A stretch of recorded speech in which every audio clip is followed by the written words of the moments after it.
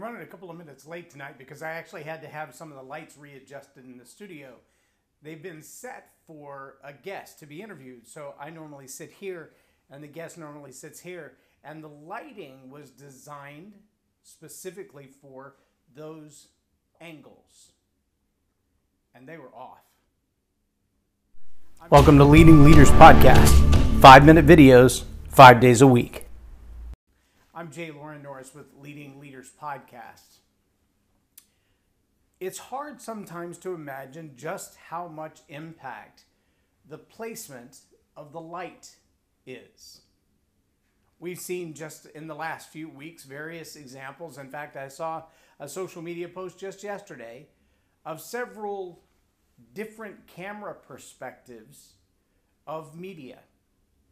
For an example, there was the guy standing in the full hazmat suit, head to toe, doing an interview, and had the mic really close, talking through his mask, covered head to toe, face covered, the whole thing.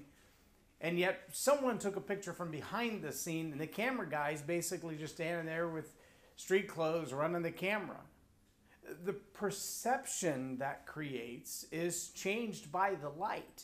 It's changed by the angle of the camera. If you've ever put a flashlight under your chin and shined it up, or put one right above your head and shined it down, it changes the way you perceive things. A light at the wrong angle, a light at the wrong color, a light too close, and suddenly you look like a monster. There's an old phrase you've probably heard used before, usually in relationships, sometimes by a boss, but always by a camera person or a photographer. Make sure you have them in the right light. Maybe that's the sunset. Maybe it's a gray overcast where you don't have a lot of shadows. Maybe it's just putting the light at the right angle so you don't show the double, triple chin. You know, the pose where the neck is out and it's stretched so you don't have a turkey neck, right? All of these things are about perspective. But perspective changes. Sometimes it changes when suddenly a light hits something that, well, you didn't know was there before. Those things that have been intentionally hidden by the shadows or the angles of the light. See, if I move just a couple of inches one way or the other, I can change a little bit of the shading and shadows on my head based on where the lights are from. If I were to walk around the table, I'm out of the shot and now I'm back in the shot, and suddenly I'm so close the light is blinding you with the reflection off of my white face. But it's still me, it's still the same, right? Perspective. Perspective changes.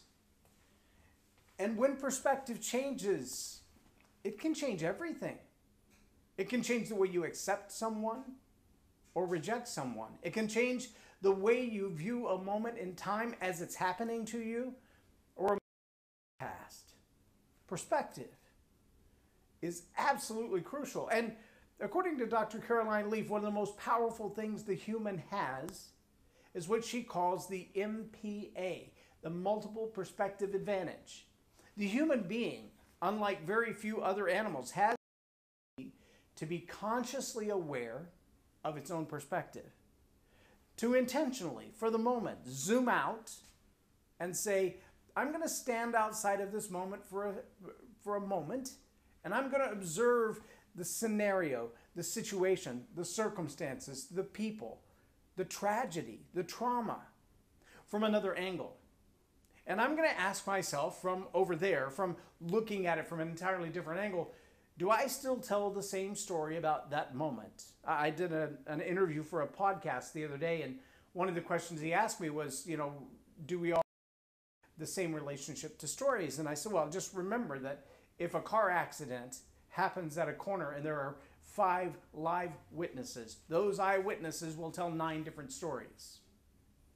Because some of them, because of the filter in their own mind, they're going to tell the story from what they saw, and others are going to tell the story from what they saw and what they believe happened, and what they saw and what they believe happened, and then they're also going to try to include the perspective of the person driving the car who made the decision because they feel for the victim.